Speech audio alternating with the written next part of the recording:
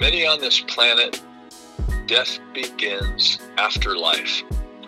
But for followers of Jesus, life begins only after our death. It's a Dave Fridlin original. Another Dave Fridlin original. And with that, Dave Fridlin original, we want to welcome you back to the We're Not Here podcast. Welcome back to the program. I am your co-host, James Ortega, aka Jimmy Sunshine, the Mexican church kid with hip-hop sensibilities, and you are? I am Dave Fridlin, living large in Seattle, Washington right now. Seattle, Washington. You're in the Emerald City. I'm in the Emerald City.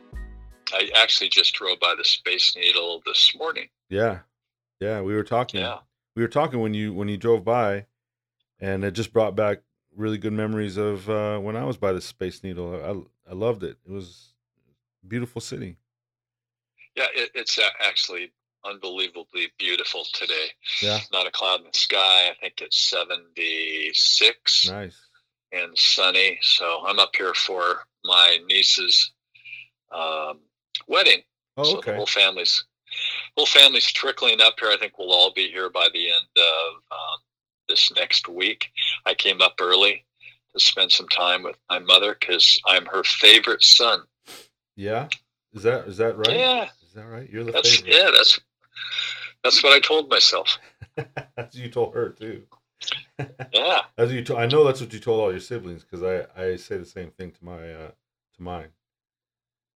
I think we've talked about this before, and we're like just delusional. We have no idea. Yeah, I say I'm your favorite son, right, Mom? And she just chuckles. Yeah, that's it. There's no other answer than. Yeah. Silly David. So, but yeah, I have a few brothers, right? And we grew up in Seattle. So anybody who knows me knows my heart is in Seattle, and I used to be a huge Seahawks fan up until a few months ago when they decided to trade Russell Wilson to my Broncos. So to your Broncos. So I guess not to stick on Seattle too much, but do you know the very first game, I believe, of the season on national television is going to be Seattle versus who? Really? Is it Denver? Are you serious? It's the Broncos? Seattle versus Denver. So Russell Wilson against his former Seahawks. Do they do that on purpose? I think they do that on purpose, right? They have to. They did. They played that up. They market it. I could not believe that. So that's going to be kind of fun. You and I should probably have to have a Super Bowl party. That would be fun. Week 1, just to watch those two teams. Yeah, I haven't rooted for a team in a long time, but yeah, it's definitely my childhood team. My dad. I don't even think my dad really roots for him anymore. He doesn't really, unless he's there with his family and they they're into it still back in Denver or Colorado. But yeah, it's definitely have good memories. If my forever never-ending kitchen and rehab of my house is finished, by then, which it might be, so hopefully, I'll pitch that to the wife to have a big football party. Yeah, that'd be great. We'd come up there and enjoy the new house. Yeah, I got to meet your mom actually this morning over the phone. That was very nice. Joanne, right? Did I get that right? Yeah, Joanne. Yeah, got to meet Joanne. She's a pleasant lady. So it was really nice to hear her voice. I've heard a lot about her, but never heard her voice, so that was cool. Yeah, when we hung up, we were driving down I-5, same I-5 as we have in LA, right? And it goes all the way up to Canada, all the way up to Vancouver, right? Yeah.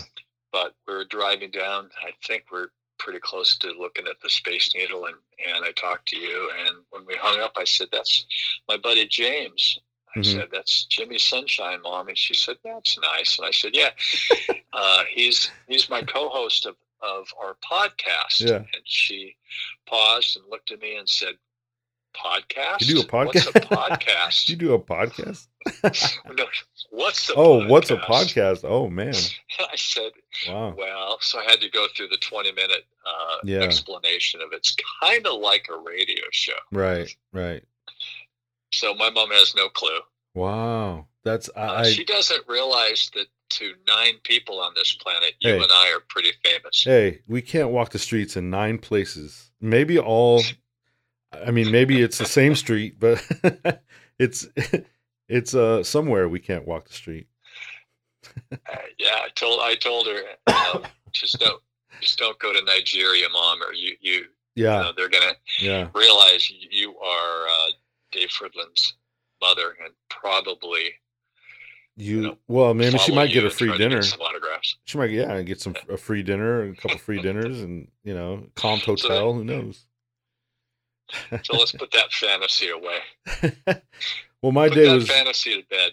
Yeah, my day was pretty busy. I got up and took a bunch of stuff to the hazardous waste center in the valley. I didn't even know they had this place out there. It's open every weekend, and you can just take your stuff down Saturday and Sundays, and you drive through. They take the stuff out of your car. You don't even have to get out. You just drive through. Wow. Yeah, it's a I put paint.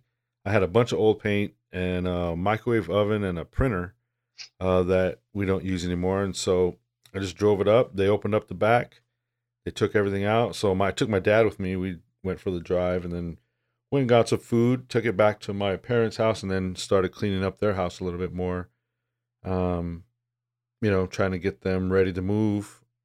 Starting on this Thursday, they can start moving stuff into their new place this Thursday. That's exciting. Yeah, it's exciting. That's and cool. It's a little nerve-wracking for them. They're a little nervous, but they're also looking forward to a new place, new start. So it'd be good. Yeah, I was telling my mom about that. I told her the whole backstory, and she totally can relate because obviously she did the same thing. Moved out of a house that she'd been in for.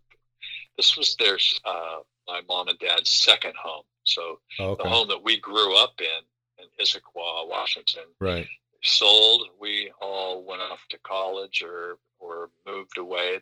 All the children, and they bought in Redmond. Washington. Right. And same thing. They had to figure out what to do, and my mom just, we were talking about it. She says, "Oh, that was very difficult because you're going through boxes of childhood things and deciding, do I keep it? Do I throw it away? Is he going to want it for his grandkids?" Yeah, exactly. Exactly. So my dad didn't have a problem. He just chucked everything, just threw it all in the garbage. Yeah. But my mom was like, well, hold on, Jim. Right. My dad's name is Jim also. Mm-hmm. Hold on, Jim. Maybe Jeff, David, Craig, or Jay would like that one day. So it was a nightmare for my dad. But it got done, and your parents just did the same thing. Yeah, they're purging now a little bit. We've thrown a lot of stuff away from the garage. I cleaned out under their stairs a little bit today. Some books, we're recycling or giving away some books that they've had. Still got some stuff to do, but yeah, it is exactly that, man. It's just, my dad still has not just my school papers or school projects from when I was a kid, but his school projects and stuff from when he was a kid. I'm not even kidding you, man. He has a couple boxes of stuff that he just will not let go of. And it's really hard because I'm like, okay, fine. You can take that to your new place. You have plenty of space to store stuff. That's fine. Yeah. But eventually I'm going to have to throw it away myself. So you're going to leave all this work for me, which he doesn't really have a problem with. I mean, both of them kind of hang on to stuff a little. My mom's a little bit better than my dad, but they're, excuse me, they're both about the same. So it's really hard. It's really hard when they don't want to let go of the memories, which I understand. I get it, but it just makes it a little bit busier, That's a lesson in itself. We could go on for another couple hours on letting go. Yeah. Just for sure. Letting go in life. That's a huge biblical message right there. That's true. You got to let go move on, move turn forward. the page. Yeah, move and forward. it's very tough for us as humans to pull that off. Sure. I hung on to things for years. I lived in California for almost 40 years, and I moved around as a single guy, lived with different roommates, popped around to different areas, and I hung on to boxes of stuff. And finally, when I met my wife, she said, "You got to let this stuff go." Yeah. Yeah. I mean, this is like an obsession that you carry around, and you haven't looked in these boxes, in probably since you were a teenager. Right. Like, well, one day I'm gonna need this. That's exactly. So that's exactly. I learned a lot. My wife is real cut and dry. Yeah, she's just never know. Get rid of it, let it go. Yeah, start something new. And my family. When I say my family, my wife and I, and my kids, I think we're pretty good at it. I have gotten to the point where I'll throw pretty much anything away. I do have some sentimental value stuff from when I was younger. I have a few things, but I haven't kept on to a lot of it because I just don't want all that. I want to be as minimal as possible.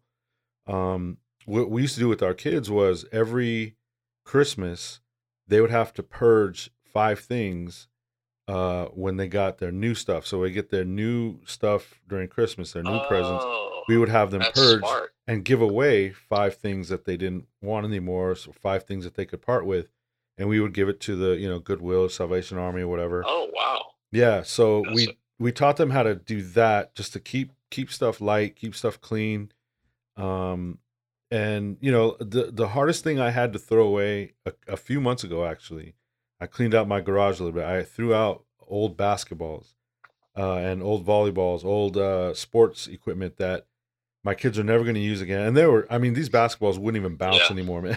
They wouldn't even bounce anymore. You couldn't even grip them anymore. They were just there because, they were part of my kids growing up. But I threw them out.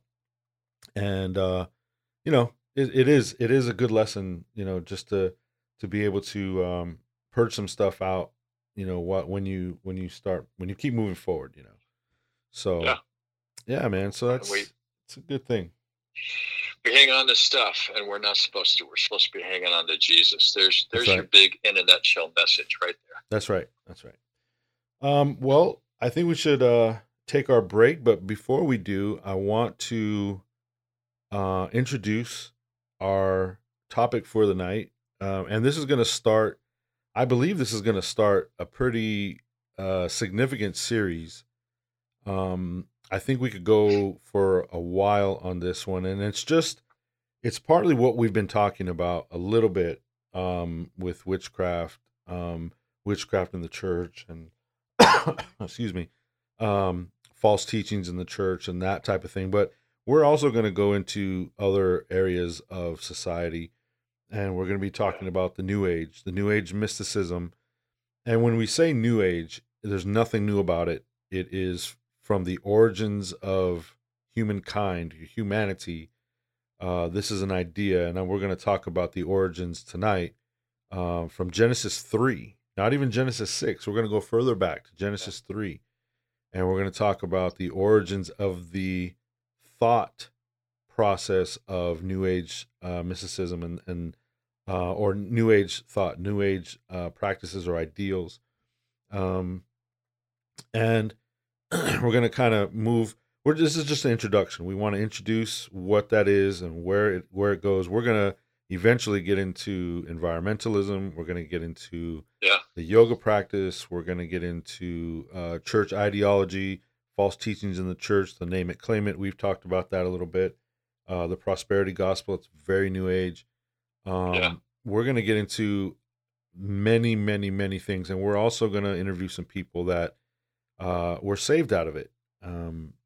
And we're gonna hear from them what they went through and what their process. Why did you get into it in the first place? And then how Jesus saved them out of it. So I'm really looking forward to this. It's just going to continue the conversation about who we are as believers and the world that we live in, this dark world that we live in, and why it's so dark. So well, looking forward to it. Everything you and I are starting to discover, and it's pretty obvious that everything, and I mean everything, is connected. Right. Every little, no matter how small and insignificant, is connected. Right. Ideologies, even thoughts, concepts, political movements, right. Spiritual movements. It's all connected, and it goes back to the same foundation, it originates from the same thing. And right. I think that's what you're saying is you are gonna lay down the foundation. We're going to go back to the beginning of this and try to understand where we are today and how we got here. Right. And so there really is a beginning, middle, and end to this. And there's one culprit, and we all know who he is. Right. Yep. And he's the fallen one, and he has created this counterfeit that looks like, smells like, acts like God the Father, the Son, and the Holy Spirit. Right. The triune. And he's created his own in all of these different areas. And I'm excited because we're going to take, a lot of the concepts we brought up, and we haven't even cracked the surface. Right. In the 2021 podcast we've done, but we're taking that and now we're going to finally put it in a chronological order, which my friend James is very good at, digging back to the roots. And then we will build on it over a few weeks, and hopefully we'll have a nice archive that people can refer to and understand, this is where we're at, and this is how we got here. So it's good. It's going to be fun. Cool. All right. Well, also excuse the coughing. I know I'm still coughing. I'm still having a little bit of respiratory stuff, sinus stuff with the old sickness here. So I'm still getting over it. So, excuse that, please. And let's take a quick break. I'll get some water and clean myself out a little bit, and we'll come right back. Sounds good. All right.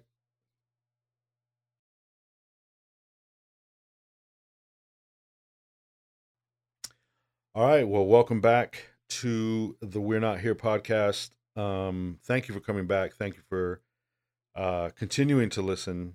Again,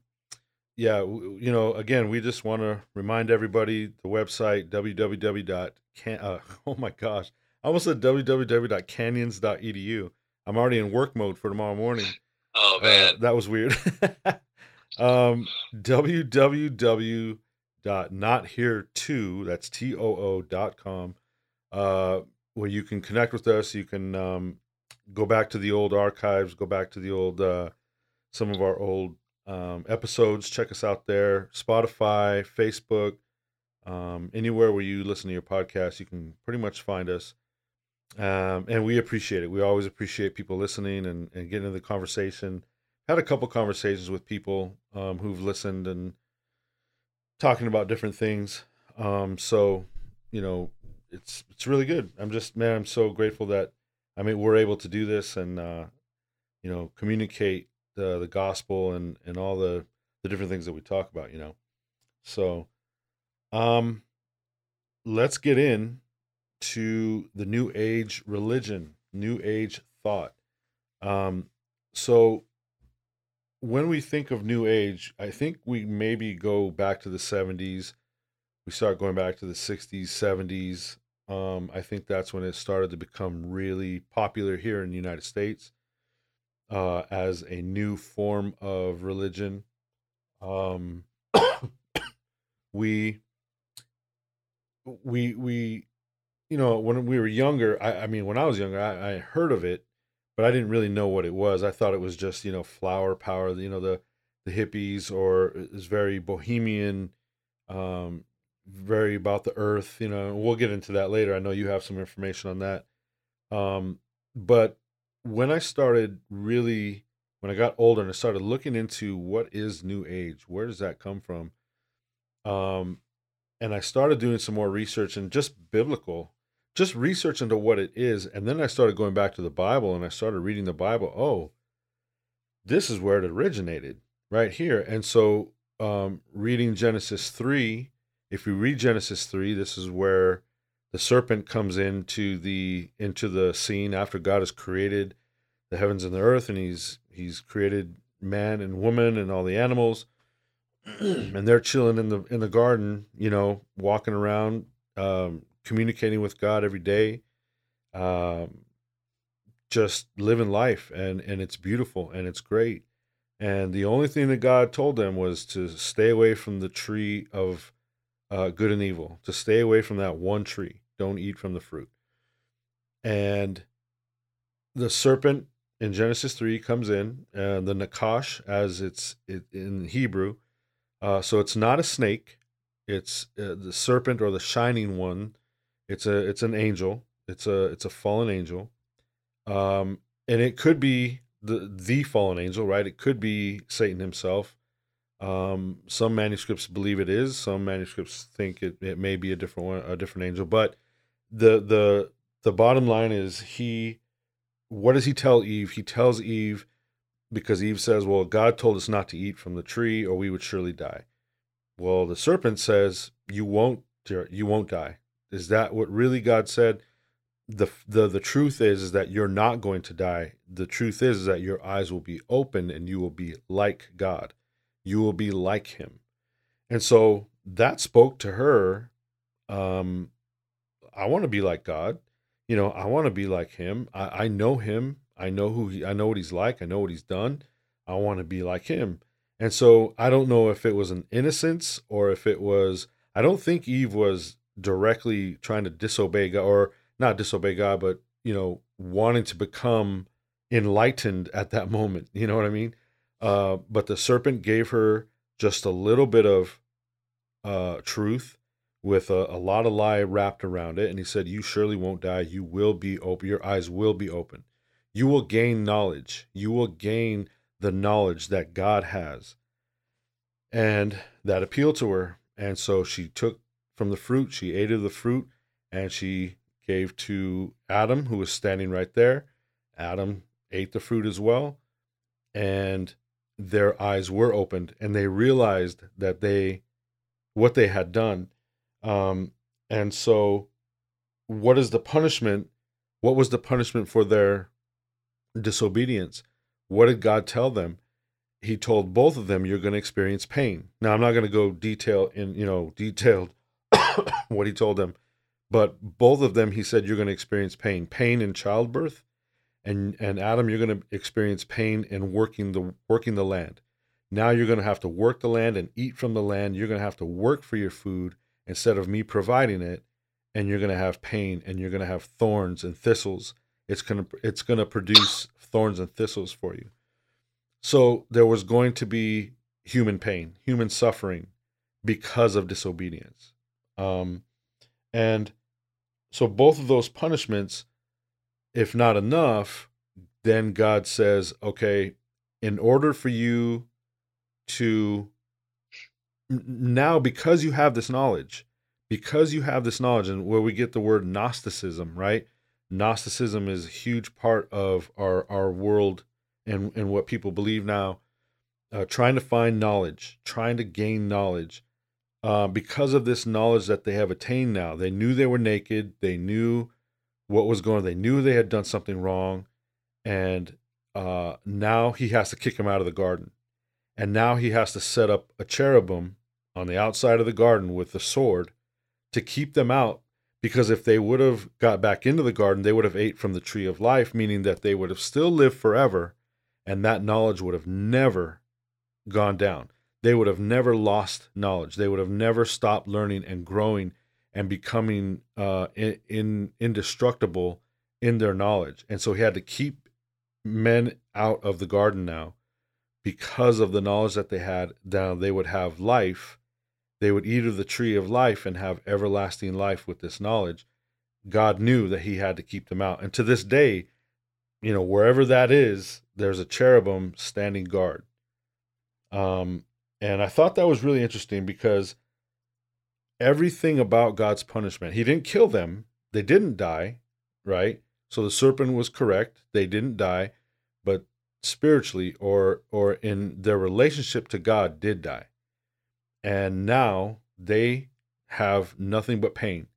Now you still have joy and you still have laughter, and they still had their kids and they enjoyed certain things, but it was a painful existence now. And to this day, our lives are full of pain, right? We talk about it all the time. So, we can look at Genesis 11 with the Tower of Babel. What were they trying to do? What were they trying to do with the tower? They started building the city of Babylon. They built the city of Babylon. They were building this tower. What were they attaining? In Genesis 11, they say that let us build this city for us so that we can be famous, so that we can attain this higher ground. This tower will be our higher ground to be like God. So again, it's the same sin. It's the same thought of trying to be like God, trying to be in a place where He is, up in the high places, and we can make a name for ourselves. So you're starting to see what New Age is. The idea of New Age is self-gratification, self-adoration, self-ambition, selfish ambition. Everything about it is the self. Everything about it is, how can I attain the higher consciousness, or how can I attain more wealth? How can I attain full health? How can I attain any of these things that is good in life? How do I get there? And this is what they were doing. This is exactly what they were doing. Now I can pause here if you have a comment or you want to put something in, because I know I'm talking a lot. No, I'm listening, but yeah, this coincides really well with when Jesus came on the scene, and the disciples asked him, "What is it, Lord?" Jesus, tell us, what is it going to be like in the end? Mm-hmm. And the first thing on his list, absolute first thing on his list, he said, they will be, the people of that time will be lovers of self. Mm-hmm. And that's an absolute culmination of what you're talking about over, several thousand years. Right. Is, in the end, it doesn't change. Right. It doesn't change. It's the same thing. It's all about self. And in a nutshell, that's your New Age. That's why it's not new. It's old. Right. Keep going. And you think about I like where you're headed. All right, cool. You think about the disciples as well when they asked Jesus. You reminded me right now when they asked him, "Who's going to be the greatest in your kingdom? Is it going to be me? Is it going to be Peter? Is it going to be John? Who's going to be at your right hand? Who's going to be the greatest in the kingdom?" And he's kind of scolded them and said, "The least is the greatest. The greatest is the least, and the least will be the greatest." He made sure that he gave them perspective of, I did not come here to be served. I came here to serve. And so that's complete opposite of this New Age idealism of the self, right? Jesus's whole ministry was about others. It was not about him. It was not about him being glorified. Now, he was glorified because he was God, but it wasn't about him attaining this high ground. It was him lowering himself to death in order to have us be with him one day, right? So that's complete opposite of what any god or any king would ever do, right? Where have you ever heard that? So he was such a revolutionary. Right. That's why he was hated so much. Going back to Genesis 12, and we'll continue with the Genesis thing. After the Tower of Babel is stopped, after God comes down and he disperses the people into the nations, the 70 nations, and he confuses their language, and there's now languages all over the world now. It's not just one language that it was to begin with. Now they have to painfully try to win wars. Now they're going to hate each other because they're not going to be working together. They're going to be enemies of one another, and now it brings more pain. It brings more pain into the world, more self-deprecation than self-gratification, which, again, they created all these gods then, and they started worshiping all these other gods so that they could atone for their sins or whatever, and they could still have the greatest of all things. They could still be rich, and they could still have everything that they wanted if they would just atone to their gods. But what does God tell Abraham in the very next chapter? God calls Abraham and says, I want you to leave this people. I want you to leave this area, because he was in the same area. He was a Chaldean. He was a pagan. I want you to leave this area, leave your family, leave your land, and go where I tell you to go. And I will make you a great nation. I will bless you. I will bless those who bless you. I will curse those who curse you. I will be your God, and you will be my people. So what does God do again? Even in Genesis, he's saying, okay, I'm going to flip the script. I'm not going to allow this idea of the self and self-gratification and worshiping other gods and idols.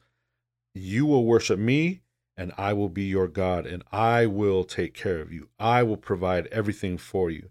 You will not attain anything on your own. I will give it to you. And that was the promise to Abraham. It's a promise that still to this day is in effect. So, it's so just... he set him apart. Right. He pulled him apart, set him apart, and then he became the blessing. He became the one to, right? He became the one to provide everything.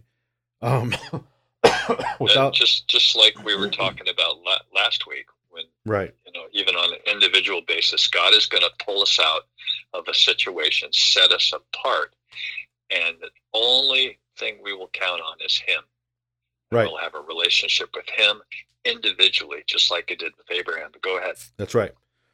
So let's then fast forward to Matthew 4, where Jesus is about to he's just been baptized. He's about to start his ministry. And what happens? He goes into the wilderness, he fasts for 40 days, and then who shows up? The accuser, right? The serpent, that same serpent, the Nakash, right? Shows up and starts to taunt Jesus, right? And what does he taunt him with? He taunts him with food, protection, and power. All you have to do is say the word, and God will change these stones into bread so you can eat. And what does Jesus say? He just comes back with the scriptures.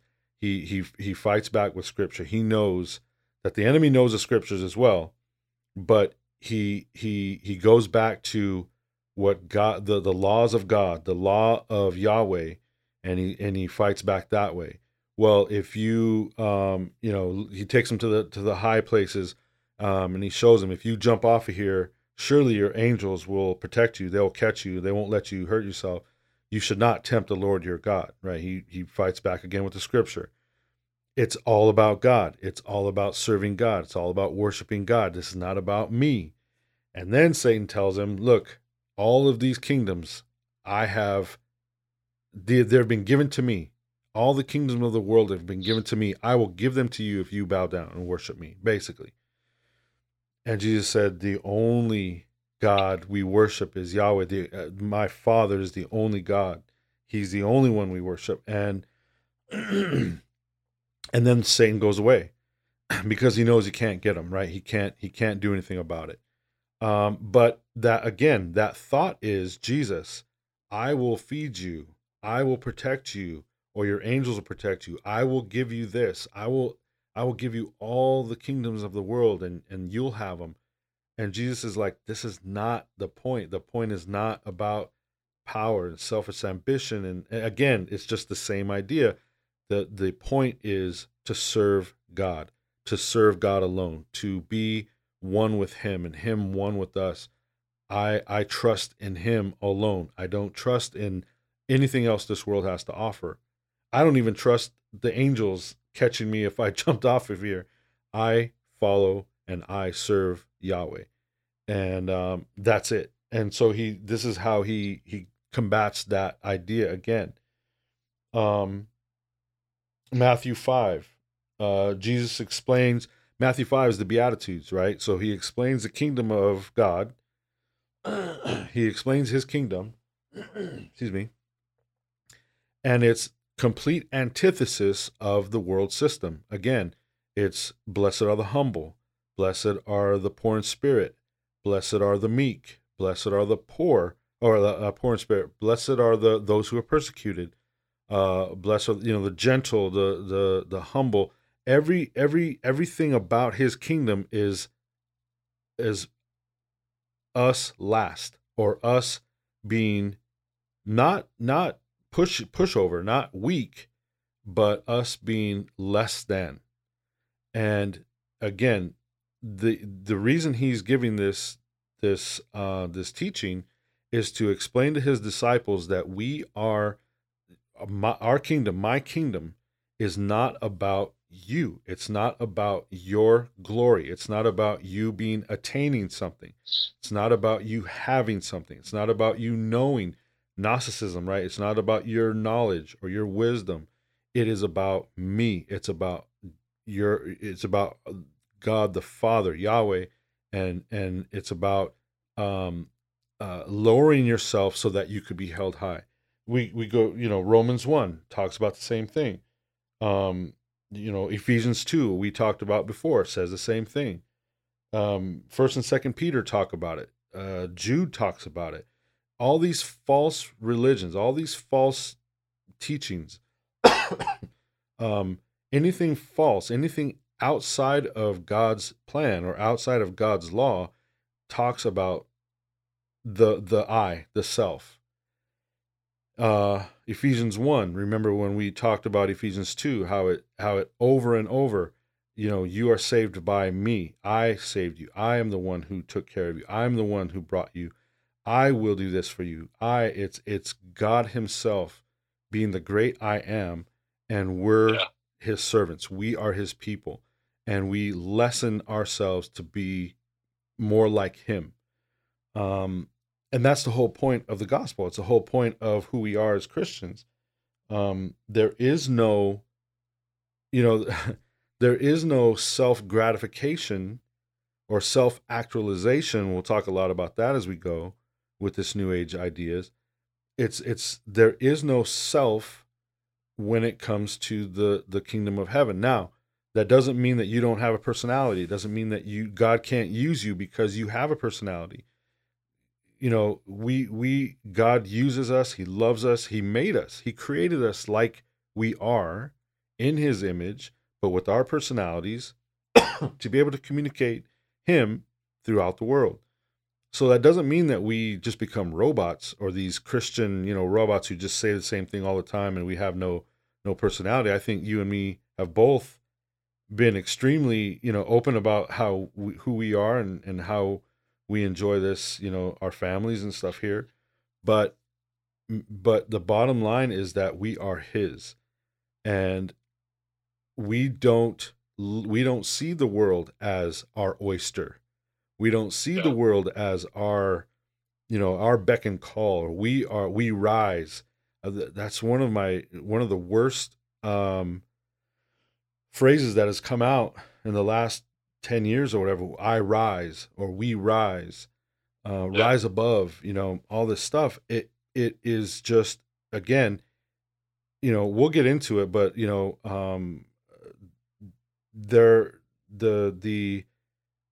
the mantra of Satanism, the mantra of witchcraft, the mantra of all this New Age mysticism, the mantra of this world system is do what feels good to you. Do what makes you happy. And that's the anti-Christ system. It is the anti-Jesus system. And do what thou wilt. Right. Who was that? That was the beast. What's his name? I always forget his name. Not Anton Aleister Crowley. Aleister Crowley. That was his mantra, and it's everywhere. It's all over the place. Nike, just do it. Nike, just do it. All these different things. Yeah. It's all put out as that. It's embedded in our advertising. It's embedded in our psyche. Right. And it starts with our children. Right. So now we're outside of the biblical realm, and we're getting now into what's the next thing you think of? You think of the Roman Empire, and you think of what the Roman Empire was like. That was all about the self. That was all about self gratification, man. They had deities, right? But the deities were to help yourself, right? They were they were created for man, by man, to assist man to receive power and a greater emphasis on self. Right. So it's the same concept. It's the same concept for the people, and it was the same concept for the emperor system, because the emperors were gods. They were worshipped like gods. And then eventually the popes, right? Now, I do want to say this disclaimer. I want to say this disclaimer now, that we're going to probably offend everyone with this. Yeah. We're going to offend, if people are going to listen to this, and it's not our intent to offend you or to make you mad or to hurt anyone, but the truth of the matter is this stuff. And so we're going to offend all other religions. We're going to offend a lot of other people. And again, it's not so much the people, it's the system that the people serve. And without some of them, without knowing, some know it, some know for sure, and they don't care. So they don't care about being offended by us. But some people really believe that this is the way we should live, and they don't understand what they're actually believing in. They don't understand what they're actually getting themselves into. Even Christians, and I'll read this real quick. I wrote this today, and I just wanted to read this before we get into moving into the next. You know what I know you have some stuff you want to bring in, but I'm going to read this real quick. I wrote, every religion in the world is New Age mysticism. Everyone. Every religion is a system of belief that not only ignores Jesus as divine, but looks to subvert him with another Messiah.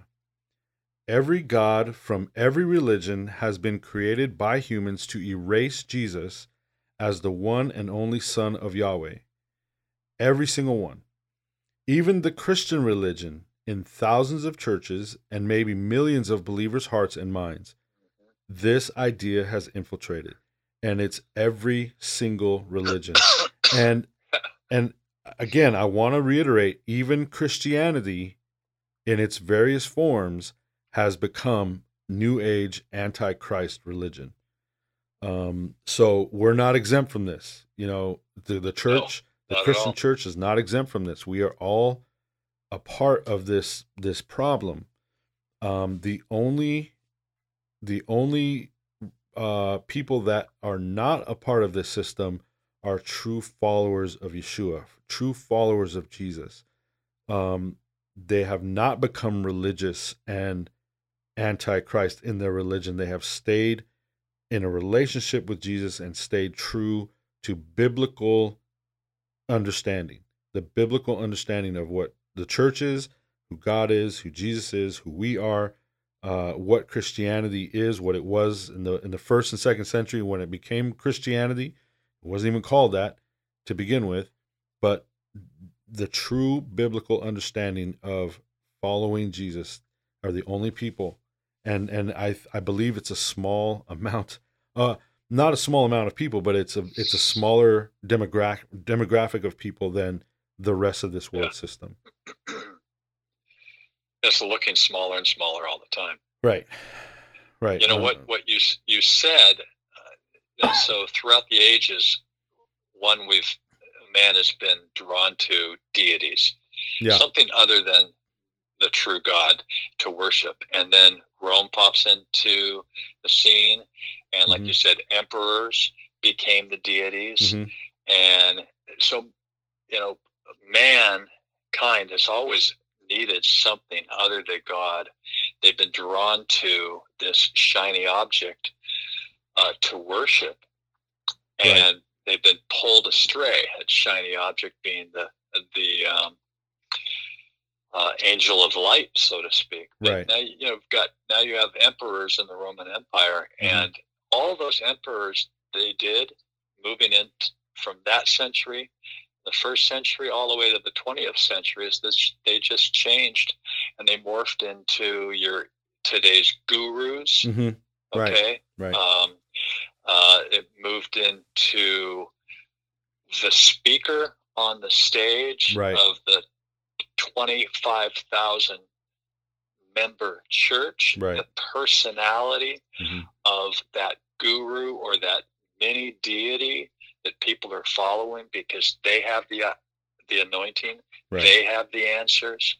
And that's, when you say it's moved into the church, it's moved into the church. Yeah. And the church doesn't even know that we're taking on all of the characteristics of the first century deity pagan worship, right, in the form of our own emperors, right, and we're putting them up on a stage, and we're following them. They pop up every day, don't they, with new religions and cults and people that get right, concepts. And so that love of self keeps drawing us to the flame over and over and over. And that's why you say it's not new stuff. It's old. It's just being repackaged, being regurgitated and repackaged. Right. And that's when we say it's not hyperbole when we say that it's infiltrated all areas of society, because if it's God worship, if it's worship of God man, which we've talked about with Gary Wayne as well, the God man, the giants, right? And then it goes into God men of the emperors, God men of the popes, God men of the athletes, even in the Roman Empire. God men. That's one of the emperors, yes. Right. Athletes, superstars, right. Actors, right. Musicians. Right. Go ahead. Yeah, exactly what you're saying. The God men, the stars, the people that we hold up in high regard. They call them the stars. Right, they call them stars, right? They call super stars. It's all the same thing. So politicians, pastors, leaders, anyone who's in control of something, anyone who has power, those people are hated at times, but also worshipped at times. And so the God man, and if you listen to people talking about New Age mysticism, or people who have gotten into it, and I've listened to a lot of testimonies from people who have gotten into, men and women. They were looking for truth. They were looking for God, and they found it in themselves. They found God in themselves. The goddess, the holy, the holy goddess that they found in themselves, or the God that they found in themselves, or in other men. All religions, all the religions talk about everyone, especially the Hindu religion. Excuse me. God is everywhere. He is in everything. He's a force, right? God is not a person, and God is not a. You can't have a relationship because it's a force. It's what's in everything, about everything, and everyone, even the animals, according to some of them. So we have made, and this is again Romans 1. We have taken the creation and worshiped the creation rather than the creator of that creation. And we know, and it's even switched genders, because it's now turned to the feminine in a lot of this movement. Well, the Mother Earth, you were going to talk about the Mother Earth. It's Mother Earth, or whatever names they've given it, it's become very feminine. And so, or the goddesses, right, in the different religions, but sure. Yeah, it passes through all religions. So all religions come from Babylon. Every religious system comes from Babylon, and it's one system. Again, it's repackaged into all these different names and all these different gods and all these different looks. But every single religion comes from Babylon, except, again, for Abraham and Yahweh's relationship. That was the only difference at that time. In Mesopotamia, in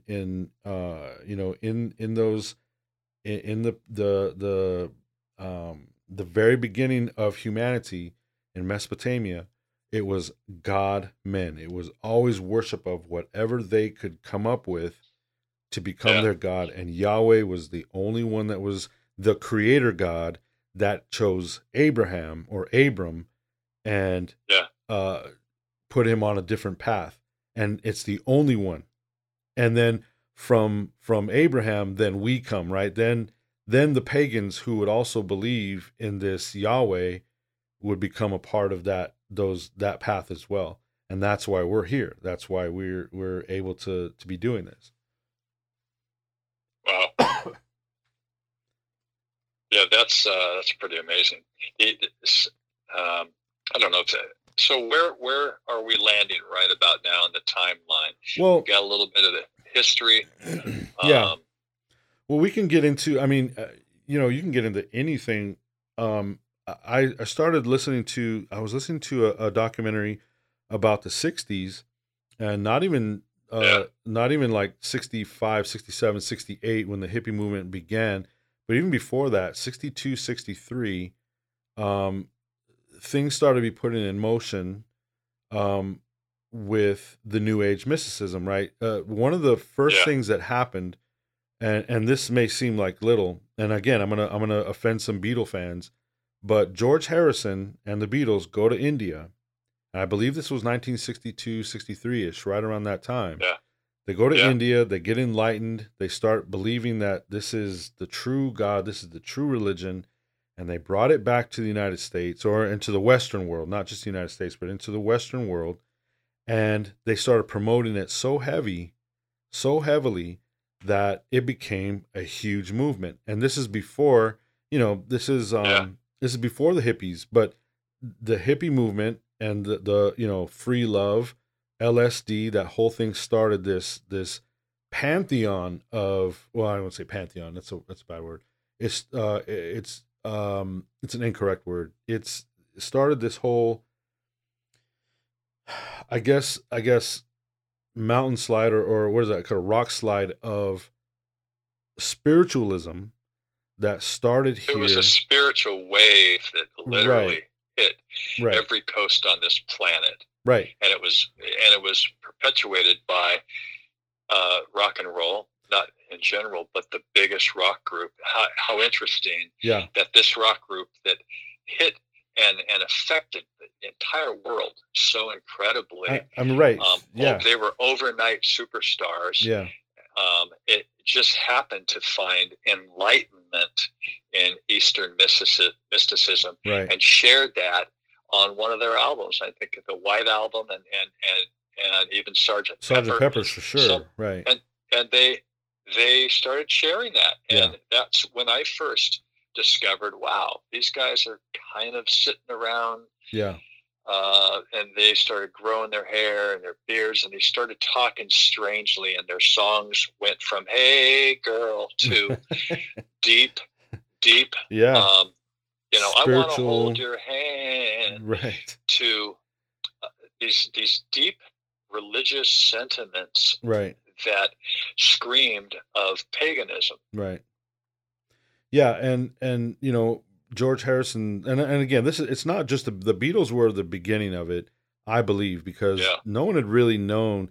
India was a very mysterious place, it's very, spiritually charged or mysterious. I don't know how many people really knew of India in the Western culture at that time, or into the Hindu religion. But when they came back and George Harrison wrote that song about Hare Krishna, and he uses Jesus's name in there too, right? He mixes Jesus with Hare Krishna.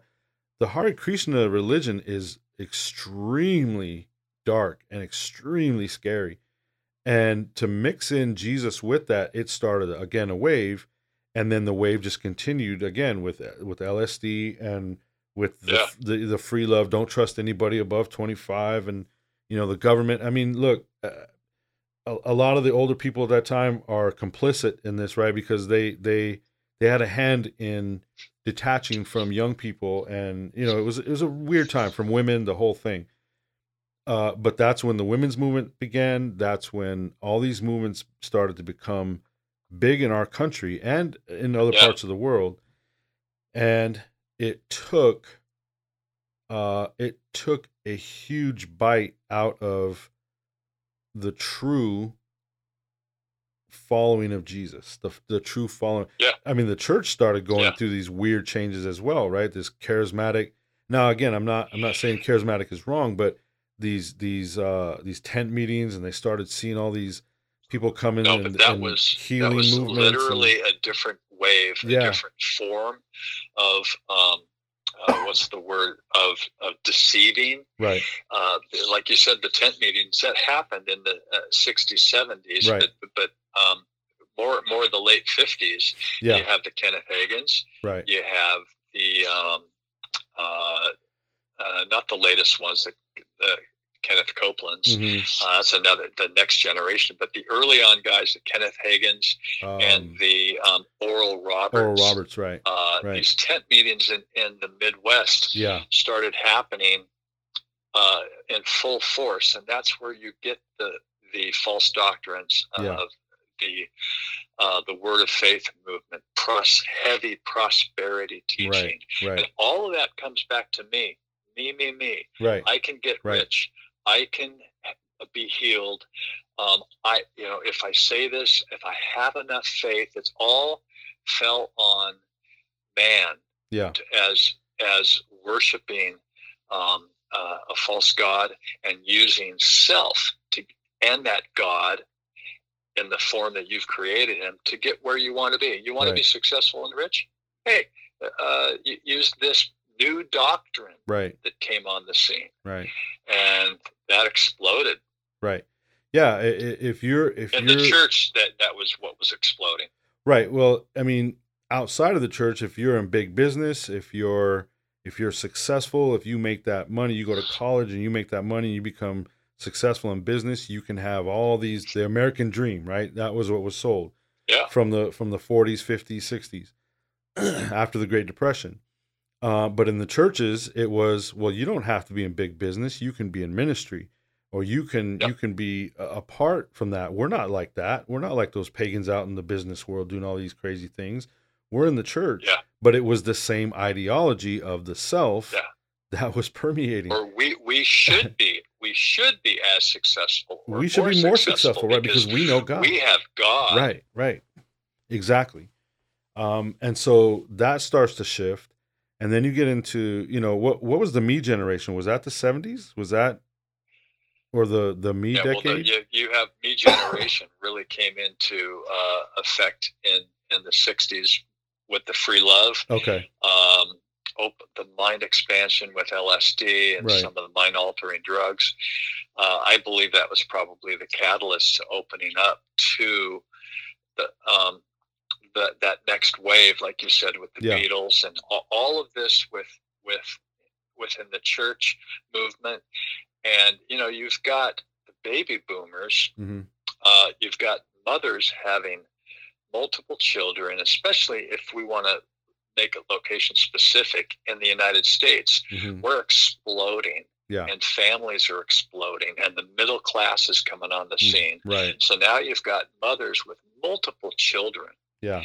And they are looking for something. They're looking for some kind of meaning in their life outside of being a housewife. Right. Okay. And that's when the women's movement started hitting, and they started taking off their bras and burning bras.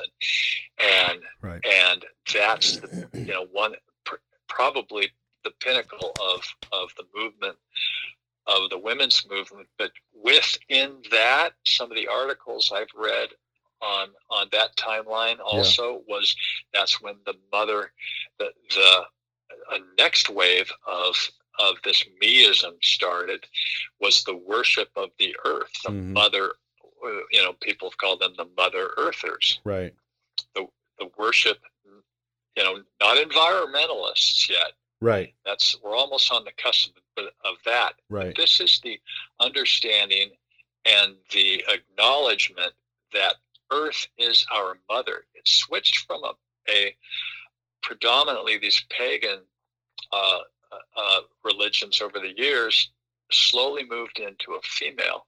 Right. Moved into a gender shift, and now you are worshiping the feminine. Right. And Mother Earth exploded in the United States. And I read a real interesting article on how this happened. Yeah. It was, and I will tell you, James, if you want to know. Hey, I'm all ears. This I was digging and found this was an amazing article about a gentleman. He was a nuclear physicist to some degree, a scientist, and an academic. And he had studied for years the planet, and he felt that he came up with something called the Gaia, Gaia, which is a well-known word now, but it was the Gaia hypothesis. And he wrote an article, and if I can find the publication it was in, and let's see, he wrote an article in a journal, that a scientific journal in 1979. And he studied and came up with this hypothesis, this theory. It was an idea proposed by this gentleman named James Lovelock, and he published it in 1979. And this is the concept: all living things on Earth, on what he called this biosphere, or this planet Earth, they function as one, as a super organism of one, and that changes its environment to create conditions that best meet its needs, with the ability to self-regulate critical systems needed to sustain life. He actually believed, through years of study, that the Earth self-regulated itself, and that everything was tied together, from man to animal to plant life to the core of the Earth, the entire Earth itself. He called it the biosphere. Now, if we look at this, the Earth is living and breathing. It is an organism. So he's onto something. He's onto something very, very biblical. But he looked at it from the scientific perspective. And all he did is he wrote a paper in a scientific journal. And he lived in outside of England, and he was searching for a name for this article. And his neighbor, who was a Pulitzer Prize winning author, was his next door neighbor. And he asked him, he said, "I'm looking for a name for my paper I'm going to release in this journal." And the guy said, "Well, why don't you just call it Gaia?" And Gaia, and he named it the Gaia hypothesis, which meant this biosphere or Earth, Mother, right? And Earth Mother. At that time, 1979, you're talking about all of these things we just listed, culmination of the feminine belief, when they needed something to validate their New Age beliefs, and Mother Earthism was that, and they found it in this article. And some hierarchy in a New Age, somewhere in the New Age movement, grabbed hold of this article and took it, and they took that name Gaia, and they renamed a movement, and they called it the Mother Earth movement. So this is what was the absolute beginnings of this Mother Earth movement, which today everybody knows what it's turned into. It went, from the 70s to the 80s to the 90s, early 2000s, into an environmental movement based on the feminine. And now we're looking at climate control, right? And they change the name every week. Climate change. I don't even know what. What's the latest? I think it's climate change now. Climate change, I think, is the thing now. It's not climate change, and everybody's on the bandwagon. It's not global warming anymore, right? The bandwagon to perpetuate this and to advertise it are your superstars. Are your emperors. It's even being preached from the pulpit right now. Love Mother Earth. Be kind to Mother Earth. She is our deity. We fall and worship her because she's part of our biosphere. She's given birth to us. We all work together, and we're all vibrating together on one plane, and this is this is where we're at now, and now we're moving into the next harmonic convergence, they call it, where every living thing is going to harmonize and vibrate at a certain frequency together. And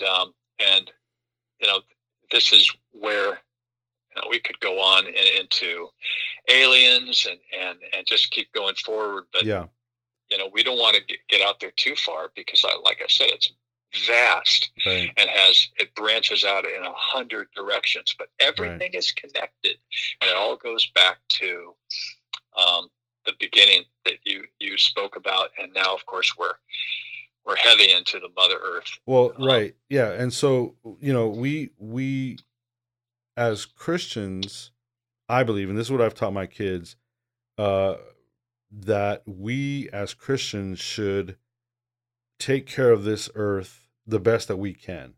We should not be throwing our trash out of our cars. We should not be littering. We should not be, we should be taking care of the animals. We should make sure that we are taking care of God's creation, but not as a worship unto Mother Earth, but as worship unto Yahweh, who created it for us to live. He gave us this earth to live. He gave us life. He gave us the beauty that we see. Why mess it up? So we should be good. We should be good stewards of keeping it clean, good stewards of doing whatever we can. But where it has flipped from that 1979 and the Mother Earth movement to the environmentalist movement, it has become, again, worship of another god. It's just another worship. It's a worship of the earth god. It's worship of the creation, not the creator. Again, it goes back to Romans 1. And so, I mean, from it just, like you said, it's never ending, and we could step into every little thing tonight and get so caught up into all of it that we'll we won't have enough information for another couple of episodes for this. But the origins are very subtle, very quiet, very very just simple, and then it has just become more and more, and has grown and grown and grown and grown into now. This is the world we live in. It has become the system of the world, and it's ripe.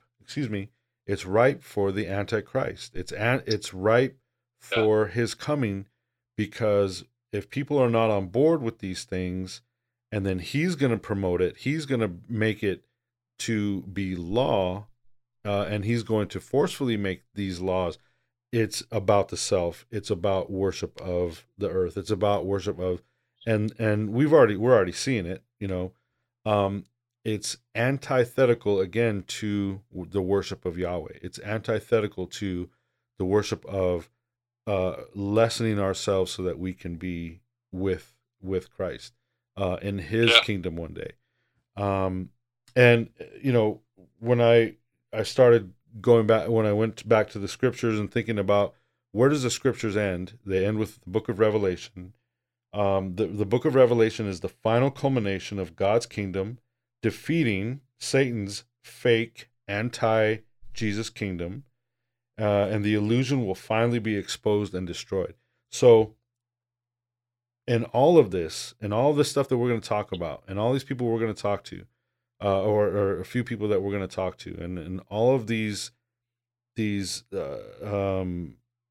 situations and the subject that we can get into, we know that ultimately God takes care of it. This earth is, this earth is dying, but because it's supposed to die. We know the universe is expanding.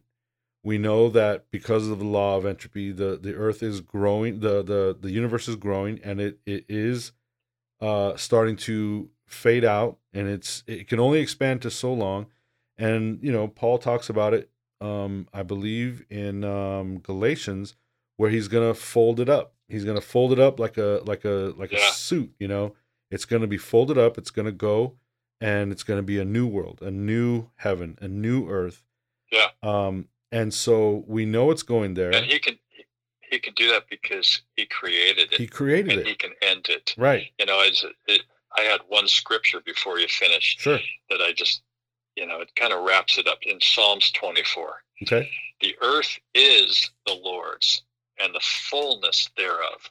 Well, fullness thereof means everything on it, in it, around it is his, and the world and those who dwell therein.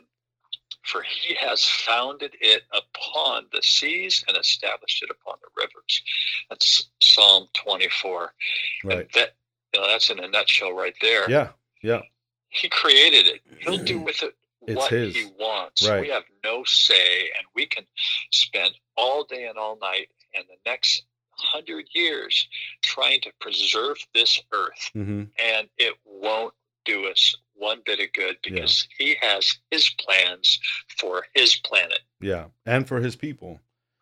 And for his people. Yeah. Amen. So, so it is very interesting to look at it from a biblical perspective, to go back to, knowing what the fall did, what the Tower of Babel again did, what the fallen angels did. And we didn't even get into that aspect of it with the fallen angels and how they taught human beings how to, create these things out of the earth, and the worship of those gods, the worship of those fallen deities, their offspring. Yeah, we didn't even get into that. And like I said, we can go back to Gary's book and talk about, because I know he covers this stuff. But I mean, there's again every aspect of the Bible going through from Genesis to Revelation is God's plan for redemption of man, for the redemption of the earth, for the redemption of his creation, to be his again, fully 100% at the end of all days, at the end of all time. And the devil, Satan, the adversary, the accuser, all the different names, the bright and shining star, his plan to try to thwart God's plan throughout the whole Bible, and in that redemption, and to awaken people's minds to everything else except for the scriptures, everything else except for Yahweh, everything else except for Jesus, Yeshua, everything comes into play. Everything comes into play except for our God, the one true God. And there's nothing new. Right.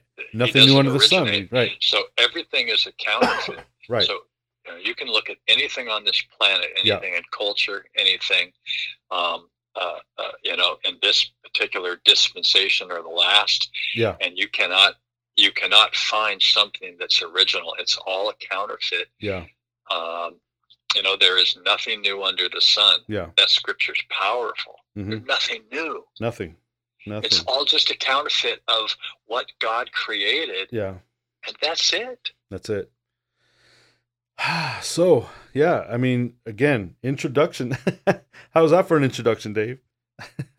Yeah. And you and I have piles and piles of, I don't even know where to go with this. Yeah. There's so much and so many directions. So we're going to have to spend a week just whittle figuring it out down. Yeah, what's our first direction with this, but it's whittle exciting. We got a lot to talk about. Right. Yeah, we'll whittle it down, and like I said, we'll get some people in here to talk to, and love to hear their stories, of what it was for them. And then if we can't interview some other people, I want to tell their stories. I'll go through. I'll listen again back to a few stories that I found really, really interesting, and a lot of them have the same themes. A lot of them have the same progression. And we'll definitely talk about that. But I think we're good for tonight. I think we can let everybody go and rest and enjoy their week and get back to work or whatever they're doing. And you and I can